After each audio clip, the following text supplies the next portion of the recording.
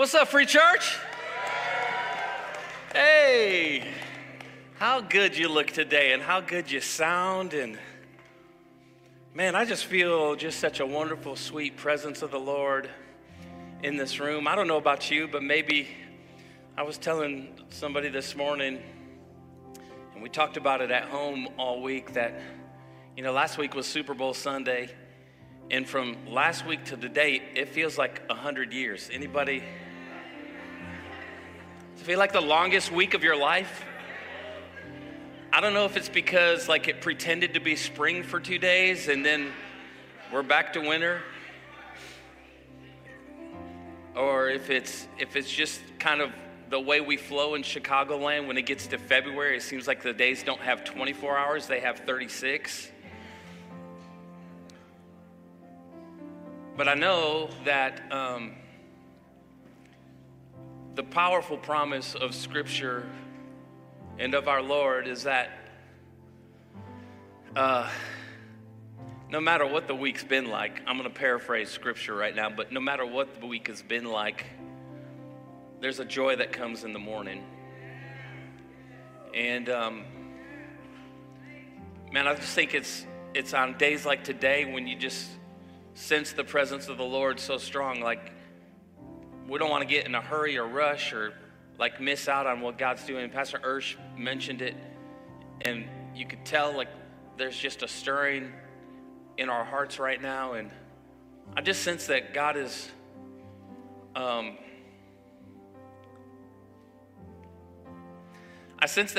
just kind of showing up today, especially for you. And you got to be the one to determine that it's you that God's showing up for. That it's oh, God, you're here for me. And I think if you've had the kind of week that I've had, where it seems like, my God, it was so many days. Was it 7 days or 17 days? It was a 7 times 77. What's going on, God? Well, God sees you. And he knows you. And before you got here today, he already had a plan to meet you and to bring you freedom and joy and just really move you forward on the journey from where you are to where he wants you. And I'll just, over the next few minutes as we share the Word of God, can we just lean in? It might feel a little different, or it might seem like, well, this is exactly what God wants to do today. And maybe for you the rain came and the floods came, but thank the Lord our house was built on him, on a sure foundation. So, I'm ready to preach God's word. Are you ready to receive it today? The year was 1986.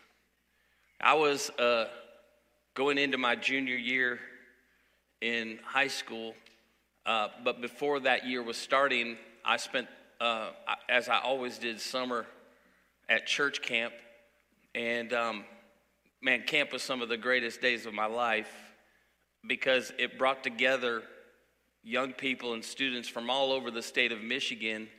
And, we would have,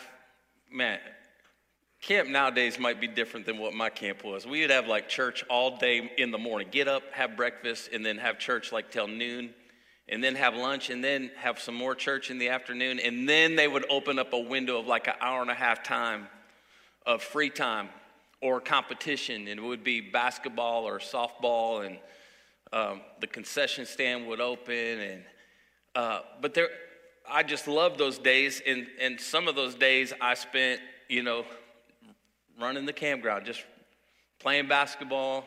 And I'll never forget that year we were playing ball, and the goal was to win, right? And so our dorm, it was dorm against dorm. So it was a group of guys in a dorm against the next dorm. And we started competing, and it got intense because competition's intense, and then we were winning, so we felt like we were all that. And then we got into church on that night, and we had won, so we felt pretty cool, and we were the coolest guys on the campground in our own minds. And then we got into service, and we were like, we're too cool for school, and let everybody else do what they're gonna do. And that was the first night. The second night, kind of the same thing. The third night, kind of the same thing. On the fourth night, the preacher started preaching, and I don't know what happened, but the Holy Spirit moved in, and I finally, like on the third night, I was like, I can't be this cool anymore. I need Jesus. And so I looked at the guys in my row from my dorm. I was like, is anybody going to get up and go after God this service? Because I'm tired of like not really getting what I know I need from church camp. And so I got up and there were a few of us, we got up and went to the altar, and it really was one of those paramount nights in my life where I realized that God was doing something special and was really calling me. It was like one of those nights where I knew without a doubt God was calling me into ministry, but I sensed that there was something special happening, because around me, it wasn't just, there was just this beautiful picture around me of what I sensed heaven would be like. And it was a group from many places, different cities, different churches, different backgrounds, different colors of skin, but all pursuing one purpose. And it was where I felt the most home, was in that setting where there was such a broad range of diversity around me. It's the year I learned I want to be in a church that looks like heaven. Why don't you turn to your neighbor and just say this: hey, it looks like heaven. And then to the one you just been ignoring all service, lean back over to them and say, but it feels like home.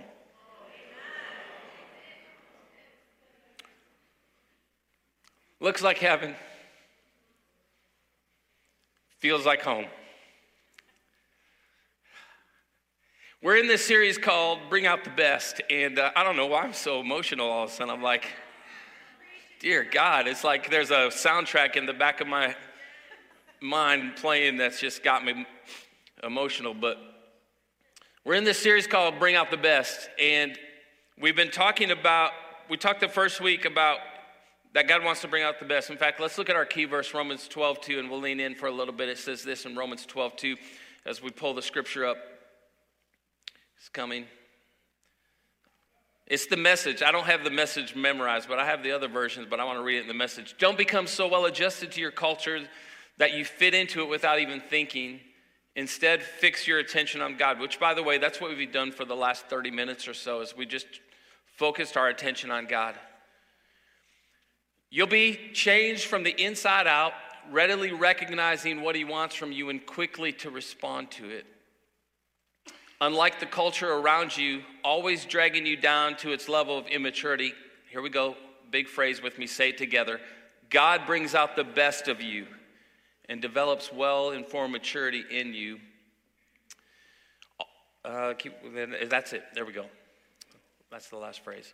So we understand that, like, the world system is work on the outside first, and then once you get the outside right, then maybe you can get the inside right. Or the inside will never be right, but at least the outside looks okay. And isn't that what we do? Like, we put a mask on, we smile, we know all the moves.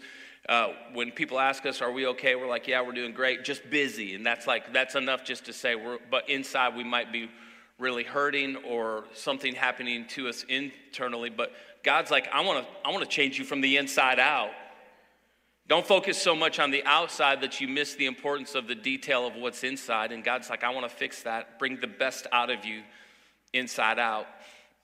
And then last week we talked about bringing out the best in marriage and in relationships, and how any relationship is going to require grace and grit. Like, the only way you grow in a relationship is if you have grace for the good, the bad, and the ugly, and you have some grit to just work your way through it. and determine I'm committed to this relationship even when I'm not 100% in agreement or not happy. We don't get married to be happy. We get married to be holy and to grow. So today I want to talk about bringing out the best in others, and specifically, since it is Black History Month, I want to talk about the ministry of racial reconciliation. And, I've told you as a church that when Urshana and I and the four boys moved here to Oak Park, the very first thing we knew, we had a dream that Free Church would represent the diversity of Oak Park. But we're just a family of 6. Come on, we're so white, our boys dressed all the same when they were young. There's just no better way to say it. Like, we went to New York one time, and Ethan and the twins weren't with us. Ethan and Elliot were with us, and I got off the wrong train. It was so busy. Never go to New York in the month of June, by the way, like the first week of June, because that's when all the schools are there on their end-of-year trips. So we couldn't get a hotel room downtown, like in Times Square or anything. So we got a hotel room in Brooklyn. Yeah. We were living on the edge. And this is before phones really worked to show you where to go and how to get places. And so I forgot to mark the stop of our train when we got on the train to go downtown, and on the way back, I was like, well, I think this is the exit, and we got off. It was the wrong exit, and it was a little overwhelming. You know the scene in movies where there's cars jacked up on like cinder blocks and there's no tires on them? That's where we got off at, and Ursh and I, she was a little nervous. I was trying to play like I knew what I was doing. And then I looked at my boys who are like this, Ethan and Elliot, but they're dressed in the same exact sweatshirt and like collar popped up, little matching keds. I mean, I was like, we're dead. So I saw that to say, like, we moved to Oak Park, the 6 of us, and dreaming of a church that would look like heaven but feel like home, and to God be the glory. Look around you. Look around you. Everyone different. Every life age, every life stage, different backgrounds, different experiences, different nationalities, but one family. Come on, give God a hand for that.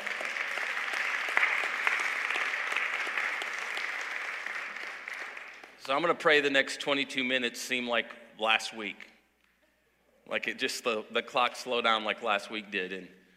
But in the Bible, God shows us an example of relationship, and he shows it to us from the very beginning.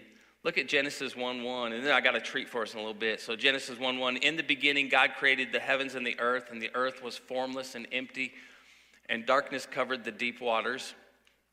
And the Spirit of God was hovering over the surface of the waters. Then God said, let there be light, and there was light. So God forms and fashions the world through his powerfully creative word and the work of the Holy Spirit. The Holy Spirit hovering over the waters, remember, because water reflects. And so that's how we know the Holy Spirit was hovering over the waters. And so God has this picture of relation for us from the very beginning. As God is creating heavens and earth, as he's creating all that we see around us, there's this beautiful work at place in relationship. And then John 1:1 says that in the beginning was the Word, and the Word was with God, and the Word was God. He was in the beginning with God. And so we have this picture of who God is, and the biblical term for who God is and what kind of God he is this word, triune. Triune. Tri meaning 3. Un is where we get the word union from, meaning 1. So God is a God who is 3 in 1. And I've showed you at the beginning of time, at the beginning, God establishes the relationship culture that he wants to develop in us, because as God, It's the Word in the very beginning, John 1:1, and the Word was with God, the Word was God, and then the Holy Spirit. Look at Ephesians 4:4-6. It says, "For there is one body and one Spirit, just as you've been called to one glorious hope for the future. There is one Lord, one faith, one baptism, and one God and Father over all, who is in all, over all, in all, and living through all." So that's just the picture of what we would describe as the Godhead. Now, you got to just go with me for a little bit, because it's going to get a little technical before we kind of lean in, and I feel like there's revelation for us today in terms of racial reconciliation. And what I know is this, is that God shows us this picture of relationship 3 in 1. Now, some of you have been around circles and cultures and heard the word Trinity. And Trinity is really a man.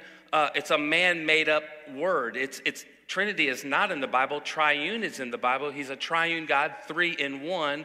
But Trinity is a way that we describe the Godhead.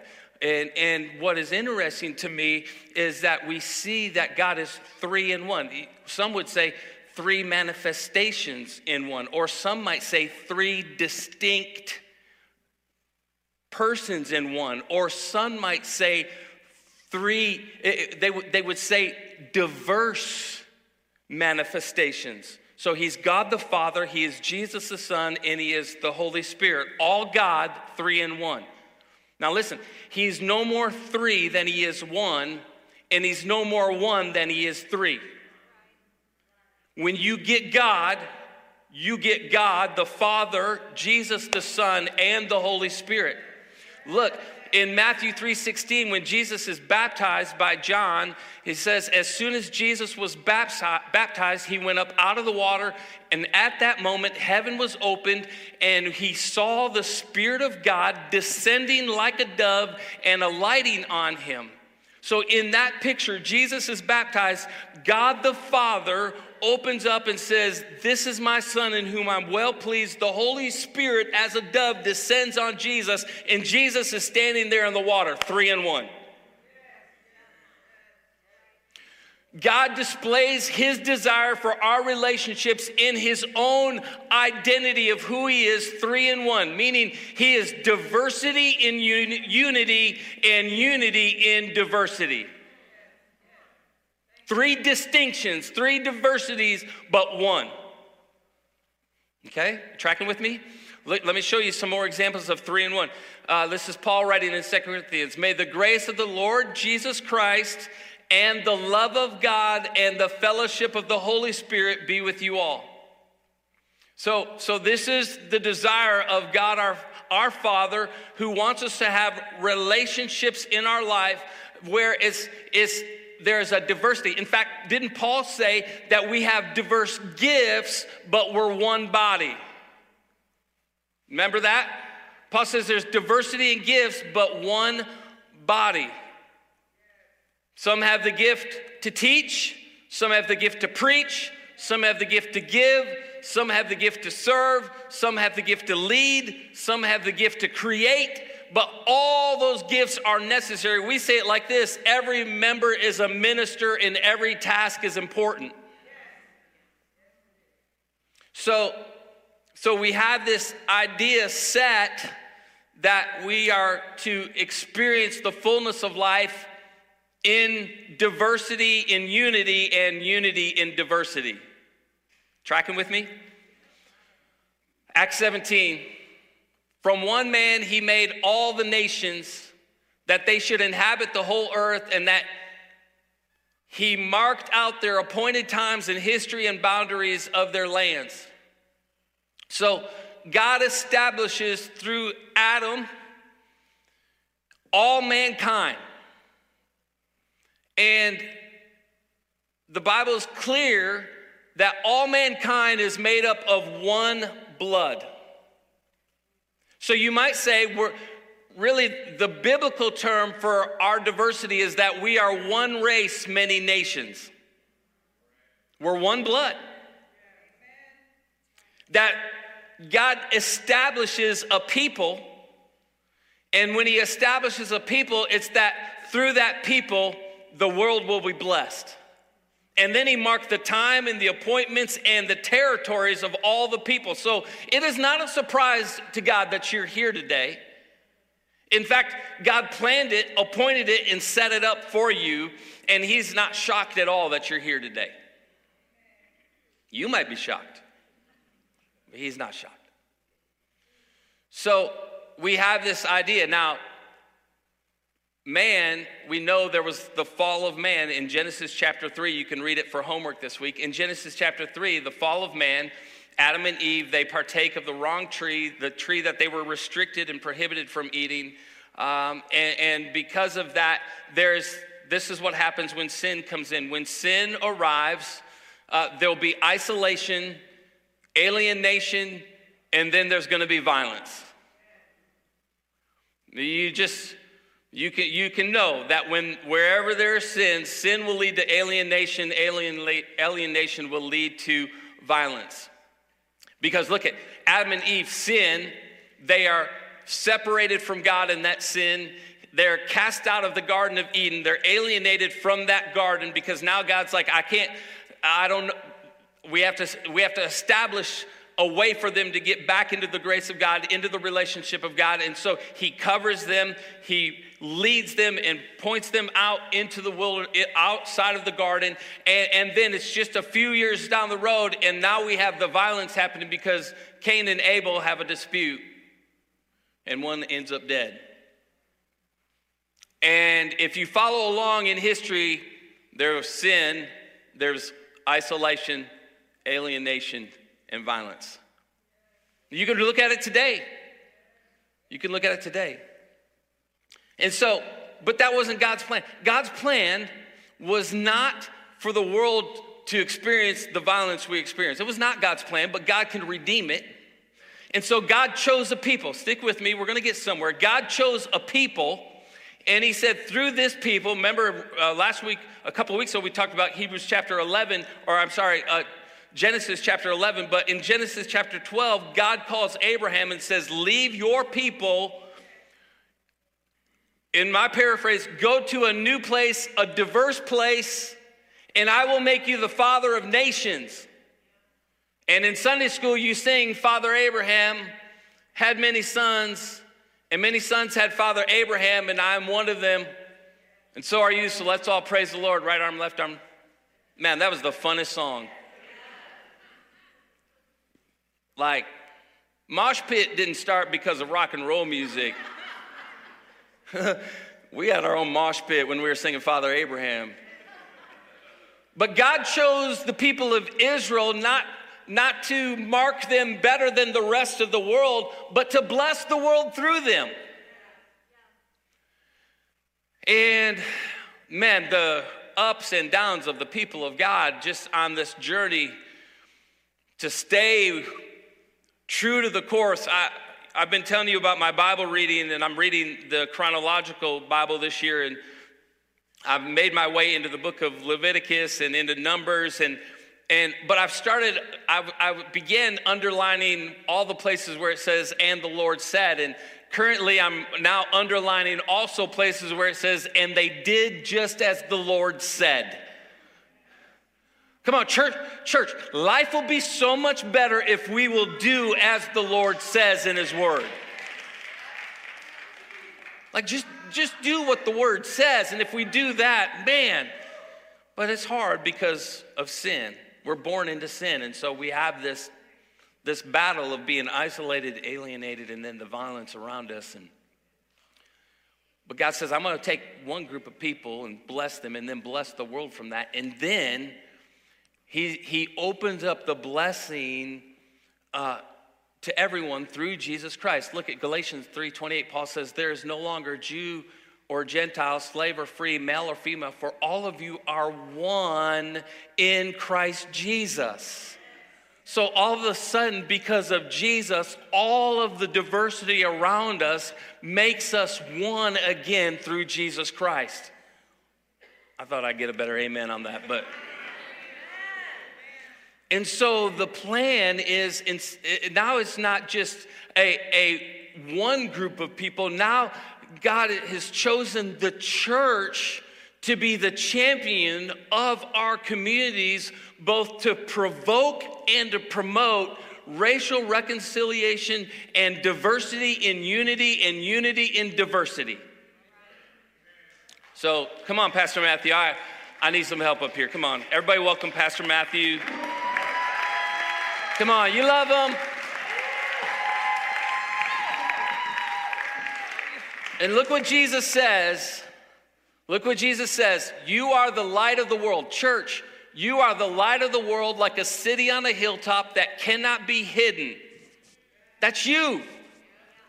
And so we have to learn then how to live and work and express who we are in the context of how diverse we are, but how unified we are. And I think it's important for us to be able to acknowledge that at any given moment in time, we don't have all the answers, and we're not right 100% of the time, and that we have this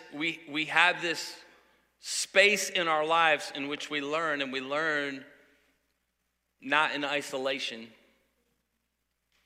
and not in alienation, but we learn in togetherness and unity and conversation. And I think it's pretty powerful, the images we get as we walk through this journey together, and the opportunity that the Lord has given us to be an example to the world around us. Look what Jesus goes on to say. No one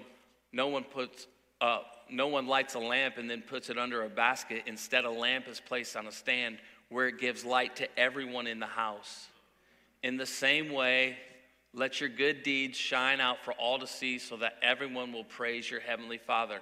I believe God's put a mandate on Free Church for us to be the kind of church that looks like heaven, feels like home, and is an example to our community. Hey, we're not perfect, but we are willing to work diversity and unity and diversity. And I think that's really kind of a key thought. And I want to dive in a little bit, but that's really the desire from the beginning of the relationship God shows us, and then our relationships in our lives. I guess what I want to say is we don't bring out the best in others as long as we only try to bring out the best in everyone who looks like us. Wow. I think everything you just said was extremely important. And I love how, obviously, this month is Black History Month, and I think you've stated so beautifully that Black history, is American history. Mm-hmm. And I think sometimes what we try to do is we try to make the distinction. And I think one of the things and I think you've stated it as well, and I think it is so important for us to know, is that race and ethnicity, it's God's idea. Right. And I think once we remember that having people that look different, whether you're Hispanic, African American, white, Native American, Indonesian, Japanese, Chinese, whatever that is, I think it's the responsibility of the church to paint a picture of the life that we will be spending in heaven for eternity. Yeah. And so it's a beautiful thing to know that what we are aiming for here at Free Church, like you say so perfectly all the time, is to represent exactly what heaven will look like. I think if we're not careful, we'll hear phrases like diversity and inclusion, and I think where the real effort comes in is in the word inclusion, because diversity is an adjective, and we don't combat the sin of racism with adjectives. We do it with action, right? The Bible says that faith without works is dead. Yeah. Right now, so what does that mean? We don't earn our way to salvation. We don't earn our way to get saved. However, once we get saved, once we come to the saving knowledge of Jesus Christ, the everlasting love of the Father, the indwelling Holy Spirit, what we do from that salvation, God does take into account. And so if we want to combat racism, which is just sin, it can't just come through diversity, because if not careful, in our churches, we can get real comfortable with using diversity as just a display case. And what we have to be mindful of is that inclusion is a verb. Inclusion means having difficult conversations. Inclusion means admitting when you're wrong. Yeah. Inclusion means seeking out other people that may not think like you. Yeah. And that's the tough part, because usually when you're living a lifestyle of inclusion, you're facing yourself. You have to look yourself in the mirror. And are the things that we've learned our whole lives, have they been wrong? Are there things that we need to address? Are there things that we need to correct? Right. And so I want to say that, because when we say that we're a diverse church, what we're aiming for is the inclusivity of every race and every ethnicity, every language, every tongue, because all we're simply trying to do is represent what heaven is and what it will look like. And I think that's important for us to understand. Really It's so true. If you read all through the New Testament, we see examples of Jesus actually going against the culture of the day. Yes. And like, for instance, we've talked about this. I don't want to spend a lot of time on it, but just as a reference point, like the story of the Good Samaritan is actually a story that is about racial reconciliation. You know, and because wherever sin is, and this is what I know, wherever a culture puts anything else other than God at the top, that leads to really chaos, and it leads to isolation, separation, alienation, and then violence. Watch this. So, for instance, if I value my family before everything else, even before God, I value my family before everything, I will privilege my family in front of everything else in order to make my family appear to be what I want them to be. If I value success, career track, and my self ambition above anything else, then I privilege myself at the cost of everyone around me to advance in society. If I value God above all else, then I live out the promise of the new commandment in the New Testament that I love the Lord God of all my heart, soul, and mind, and then my neighbor as myself. So if I love God first, then that helps me lean into being the person that can walk out the scripture and fulfill the real desire of our God, who wants us to live in this diverse picture in relationship. Yeah, that's even the parable of the Good Samaritan, or it even reminds me of John chapter 4, where Jesus is talking to the Samaritan woman. And the Bible says that Jesus had to go through Samaria. Yeah. Or in other words, it wasn't optional for him. And I think that's one of the ways that as believers we can really continue to walk so strongly in racial reconciliation, when we stop seeing this issue, when we stop seeing this sin as optional in terms of addressing. Like, in other words, Jesus said, this is not optional. This has to be addressed. Well, everybody else said go around. Right. And that is because what happened was that the religious development and regime decided, like, if you're an Israelite and you practice the law, you're better than everybody else. So they actually look down on all the cultures around them, which would be easy because they're like, this is our God, this is the laws he's given us, and then they look down on everyone around them. And Jesus used that story of the Good Samaritan to show who our neighbor is, and then when he goes and meets the woman at the well, the same picture. And then when the disciples arrive on the scene, you can almost imagine the shock on their faces that a Jewish rabbi, a teacher by the way, would be talking to a Samaritan woman. So what we see in that story is Jesus addressing the racial tension of that time. And it's even an eye-opening thing to understand. This is why in Ecclesiastes it says that there is nothing new under the sun. Right. So I think we've also done this topic a disservice. Racism is not just an American issue. It is a global issue. Yeah, right. Racism has been going on since Scripture was being recorded. And here we have Jesus, full of grace and truth, talking to a Samaritan woman, a person that most people would have spent time avoiding. And I think the power of racial reconciliation is that we purposefully have conversation that most people Right. would spend time going around, or spend time talking to people that most people would spend time avoiding. And I think that's Right. the beauty of our God, because he found it worth addressing. He said he had to go through Samaria. He had to have the hard conversation. I think that's the it's the beauty of something like this. And the reason why it's so paramount for the church to get it right and to be the lead in it is so that it doesn't get skewed out of proportion.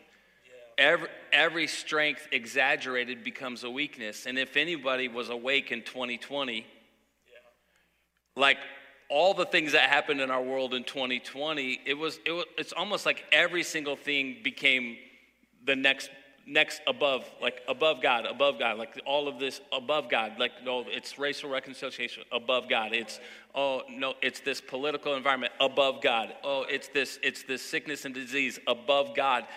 And I think the idea is the church has to be the sounding voice and the cause of reason to say, no, this is what the scriptures say and this is how we live it out. And I think for too long we've been quiet about that and just assumed, well, if, like you said, if our church looks like heaven, then we must be doing it right. The reality is it can look like heaven and still be this bias that runs through.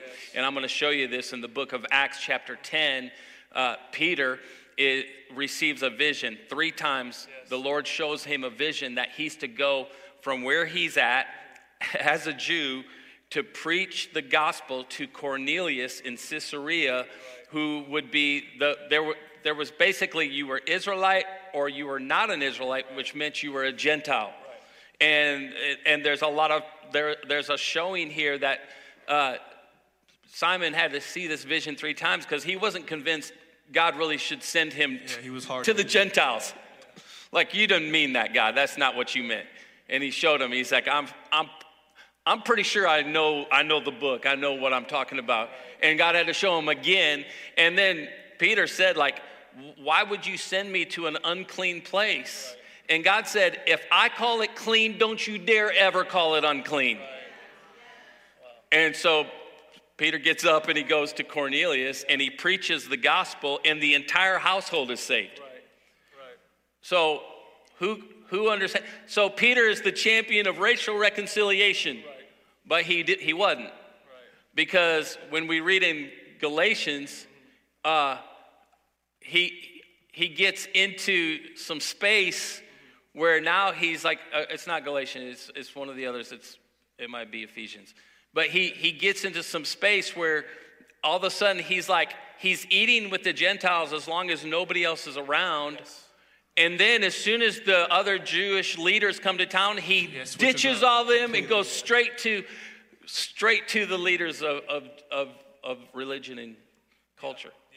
And one of the verses that you read was from Ephesians chapter 4. And I love the book of Ephesians because it's written to the church in Ephesus concerning just unity. And real unity can be found in Christ when we understand that even though we do look different, that we're all made, created, and loved by the same God. And in Ephesians chapter 2, in verse 16, it says that through the cross, that Christ killed hostility. And a lot of hostility in that time was a byproduct of racial tension. And so that's really important for us to understand, because if we want to continue in the power of racial reconciliation, or maybe we're in this room and maybe there are some segregational mindsets or tendencies that you grew up learning, or maybe there are some struggles that you have even with this topic as me and Pastor Chuck are speaking on it. What I find very beautiful is that if we want to continue to make change, if we want to continue to be the change, or maybe if we are not seeing the change that we would like to see in our churches, maybe we're not seeing the change that we would like to see in our families, could it be because of our lack of intimacy with the Lord and our lack of time at the foot of the cross? Because racism has to die at the foot of the cross. Right. What we have to understand is that the cross is where our flesh goes to die. Right. The cross is where sin goes to die. The cross is where we get washed by the blood of Jesus. At the foot of the cross is where real unity can be found. And so when we read here in Ephesians chapter 2 that it was at the cross that racial hostility was killed, if we want to continue to see our church be diverse, if we want to continue to see healing when it comes to racial tensions, if we want to continue to see breakthrough, if we want to continue to see eyes being open and having difficult conversations, more than just fancy words and more than just doing our research on Google and more than just doing all these other things, are we finding ourselves at the foot of the cross? Yeah. And this is why Paul says in Galatians chapter 2 that the life I now live, I live by faith in the Son of God. It is no longer I who lives, but Christ who lives in me. Yeah. And so we must understand, church, that when we come every single Sunday, when we take communion, or when Pastor Chuck ends the service on, hey, do you want to give your life to Jesus? A life with Jesus is an invitation to daily crucifixion. Yeah. And if we are not willing to die to ourselves, we will continue to see racism. We will continue to see bigotry. We will continue to see hatred. We will continue to see sin run about because we are not doing our job and taking responsibility for our personal intimacy with the Lord and finding ourselves at the foot of the cross.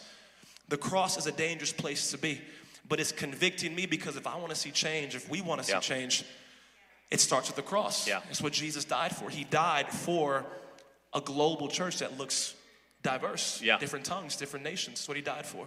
So true. And I think in that framework, that cross component, the daily decision to die to ourselves, it is so that the only way that we reconcile sin is not by how good we can be or what we can do. It's through the blood of Jesus and the grace of God. So I want to close with this part because it's in Galatians where Paul comes to town and finds Peter, who we know he had this vision about preaching the gospel to the Gentiles, and now he's living like this double standard of like, when you're there, I'm with you, but when everybody else is in town, man, I can't be seen with you. And doesn't that sound like the picture of division and racial tension? And so Paul shows up and he says this in Galatians chapter 2. He says, Paul writes, when I saw that they were not following the truth of the gospel message, what is the truth? That Jesus, he's not willing that any should perish, that all should come to the knowledge and salvation of Jesus. He said, so I said to Peter in front of all the others, since you, a Jew by birth, have discarded the Jewish laws and are living like a Gentile. So he's like, listen, you should be living these laws all the time, but you understand this message of grace, and so now you're eating with Gentiles when they're around, but you want to force those customs back on people. And he says this, since you, a Jew by birth, have discarded the Jewish laws and are living like a Gentile, why are you now trying to make these Gentiles follow the Jewish traditions? You and I are Jews by birth, not sinners like the Gentiles. And Paul is saying, like, listen, Peter, you're not saved because you were a Jew. You're saved because you believed in Jesus. You're not saved because of all the good things you do. You're saved because of the grace of God on your life. And so why are you trying to make this group of people do all of these things in order to find the salvation that was freely given to you? And so he says in verse 15, God did not have fellowship with you on the basis of race and culture. Though you were good and devout, your race and customs had nothing to do with it. Your relationship with God is based on grace. Which I know we're going to close, but just you saying that is such an eye-opener because we're reading, and this is why I love the Word of God, because the Word of God plasters the failures of humanity all throughout this book, and which makes me feel good sometimes because I'm not perfect. But just you reading that, Pastor Chuck, you would think of all the people that would understand it, you would think Peter would be the one. Of all the people that you think would understand the mission and the message of Jesus, we're still seeing, and this is after Christ has resurrected and ascended back into heaven, Peter still doesn't get it. Yeah. And he spent 3 years around Christ. And that's another conviction for us to understand is that we can still be around the things of God and not be walking in the revelation of Jesus Christ. Yeah. For 3 years, Peter spent walking in the flesh with Jesus. Saw miracles, saw blind eyes being opened, saw signs and wonders, saw Jesus feed the 5,000, feed the 4,000. And that's a conviction for me, is that I can spend every single Sunday on this front row. We could spend time in small group. We could spend time around our pastors. But if we are not being intimate with the Holy Spirit, we will never be walking in the revelation of Jesus Christ. Miss it. It's convicting to know. Yeah. And if we're not walking in that revelation, then we'll never walk in reconciliation. Right. And when you have a revelation of the finished work of the cross, then racial reconciliation is not hard for you to accept. Yeah. Because a gospel message that is absent of the message of reconciliation is not a real gospel message. Yeah. It is not. Yeah. And when you realize what Christ died for, may we be the generation that doesn't act like Peter, where we have the revelation. Yeah. And we're walking in godly inclusivity. as you read that, I was like, oh, you would think he would get it. And that's what gives us hope, to know, if there are these areas in our life that are blind spots to us, we have people in our life that are different than us that help us see that. We've had conversations about social media and how media seems to push this envelope of, and we've talked about, how do we ever get away from the separation and the distinction? And I think the reality is, we don't get away from the distinction and the diversity. We learn how to make it unified through the blood of Jesus. So Paul is saying this. Paul's not pointing at Peter and saying, hey, he's not only saying racism is a sin, which it is, but he's saying that the root of racism is the sin or the rejection of the grace of God. And that the root of racism is when you decide that we are justified by our works and by who we are. And so that's what makes me better than everybody else, is because of who I am. And the Bible is clear. We are justified by faith, by grace through faith. So we have to have this image of man, it is only by the grace of God. And because of his grace, I extend that grace into all of my relationships. And I don't pick my friends because of who they are and what they've done. I pick them through this beautiful picture of grace and diversity that the Lord has put me in this environment. That's the beautiful image. And I think we talked about it too. That's the beautiful image of the cross, is that if our vertical relationships are going to be right, then it has to. Then our relationship with the Father has to be the same. And so, and it's hard for us to extend that grace. Yeah. When, like you said, we haven't even come to the full knowledge of the grace of God, and it's hard to give what you don't have. And so I guess that's the challenging question, because I think this is a conversation where, church, we're not telling you exactly what to think. We're challenging you how to think. Mm-hmm. And so if extending grace is hard for you, maybe the question we need to ask ourselves is, have you fully understood that the grace that you seem to not be able to extend to others, it's first been extended to you? Wow. Yeah, do you understand that in order for you to extend grace, you must understand that Christ has already extended grace to you just by simply coming for you? Yeah. And I think that's sometimes why there is so much hardening in the hearts of people. And when I say people, church, it's not even just people who are not saved, it's believers. We must understand that sometimes the most segregated time of our weeks are on a Sunday morning. Yeah. Yeah. We must come to that knowledge. And when we come to that knowledge, maybe the hard question we need to ask ourselves is, are we missing the fact that this grace, before we extend it, we just need to simply receive it? Yeah, so good. That the grace that we want to give, it's for us too. And if we don't have it, or if we don't understand that it's been given to us first, then how do we extend that in our own relationships? It's so good. And I think this is kind of like the piece that helps all of us, like in a 360 view, and not just, it's for if you feel like you're being discriminated against, or if you're the one being discriminatory. But this is the final step I want to show you that Paul does. is Paul doesn't point at Peter and say, you better repent of your racism, which he should.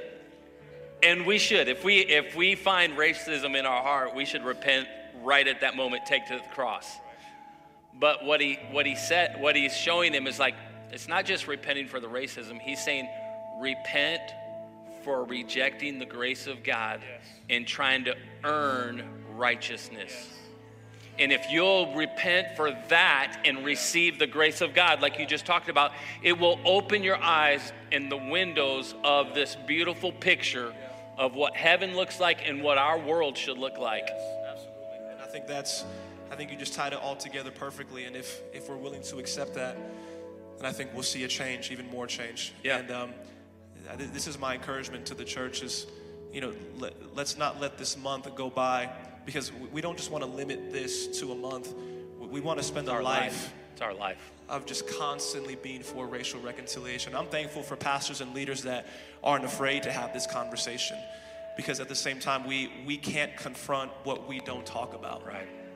And I've said this before, there's a lot of people in our world that are taking the silence of believers as permission.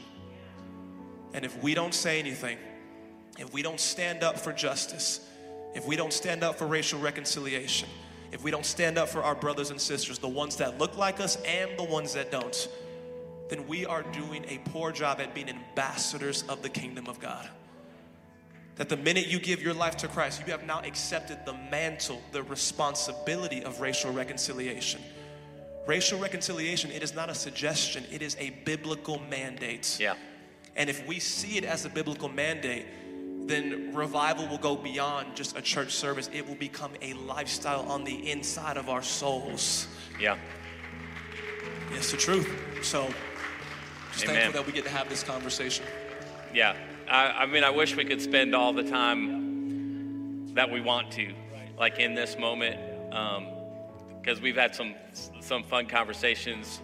Real funny conversation. And but that's the joy of doing life together. Yeah. And that's what I want to encourage all of you. You can't just fix it in this 1 hour. It has to be the priority of your life, of putting Jesus first and loving your neighbor as yourself, and being reminded who your neighbor is. So, PM, pray for everybody as we close out. Just pray for us that we receive that grace, and then that we don't just only ask to be receiving something, but that we become the extender of grace, because it's the picture of God in our life. Yes. Father, Son, Holy Spirit. Yes. And that grace be extended into the lives of others. Well, hey, let's do this. Let's all stand to our feet as we close. Let's all stand to our feet.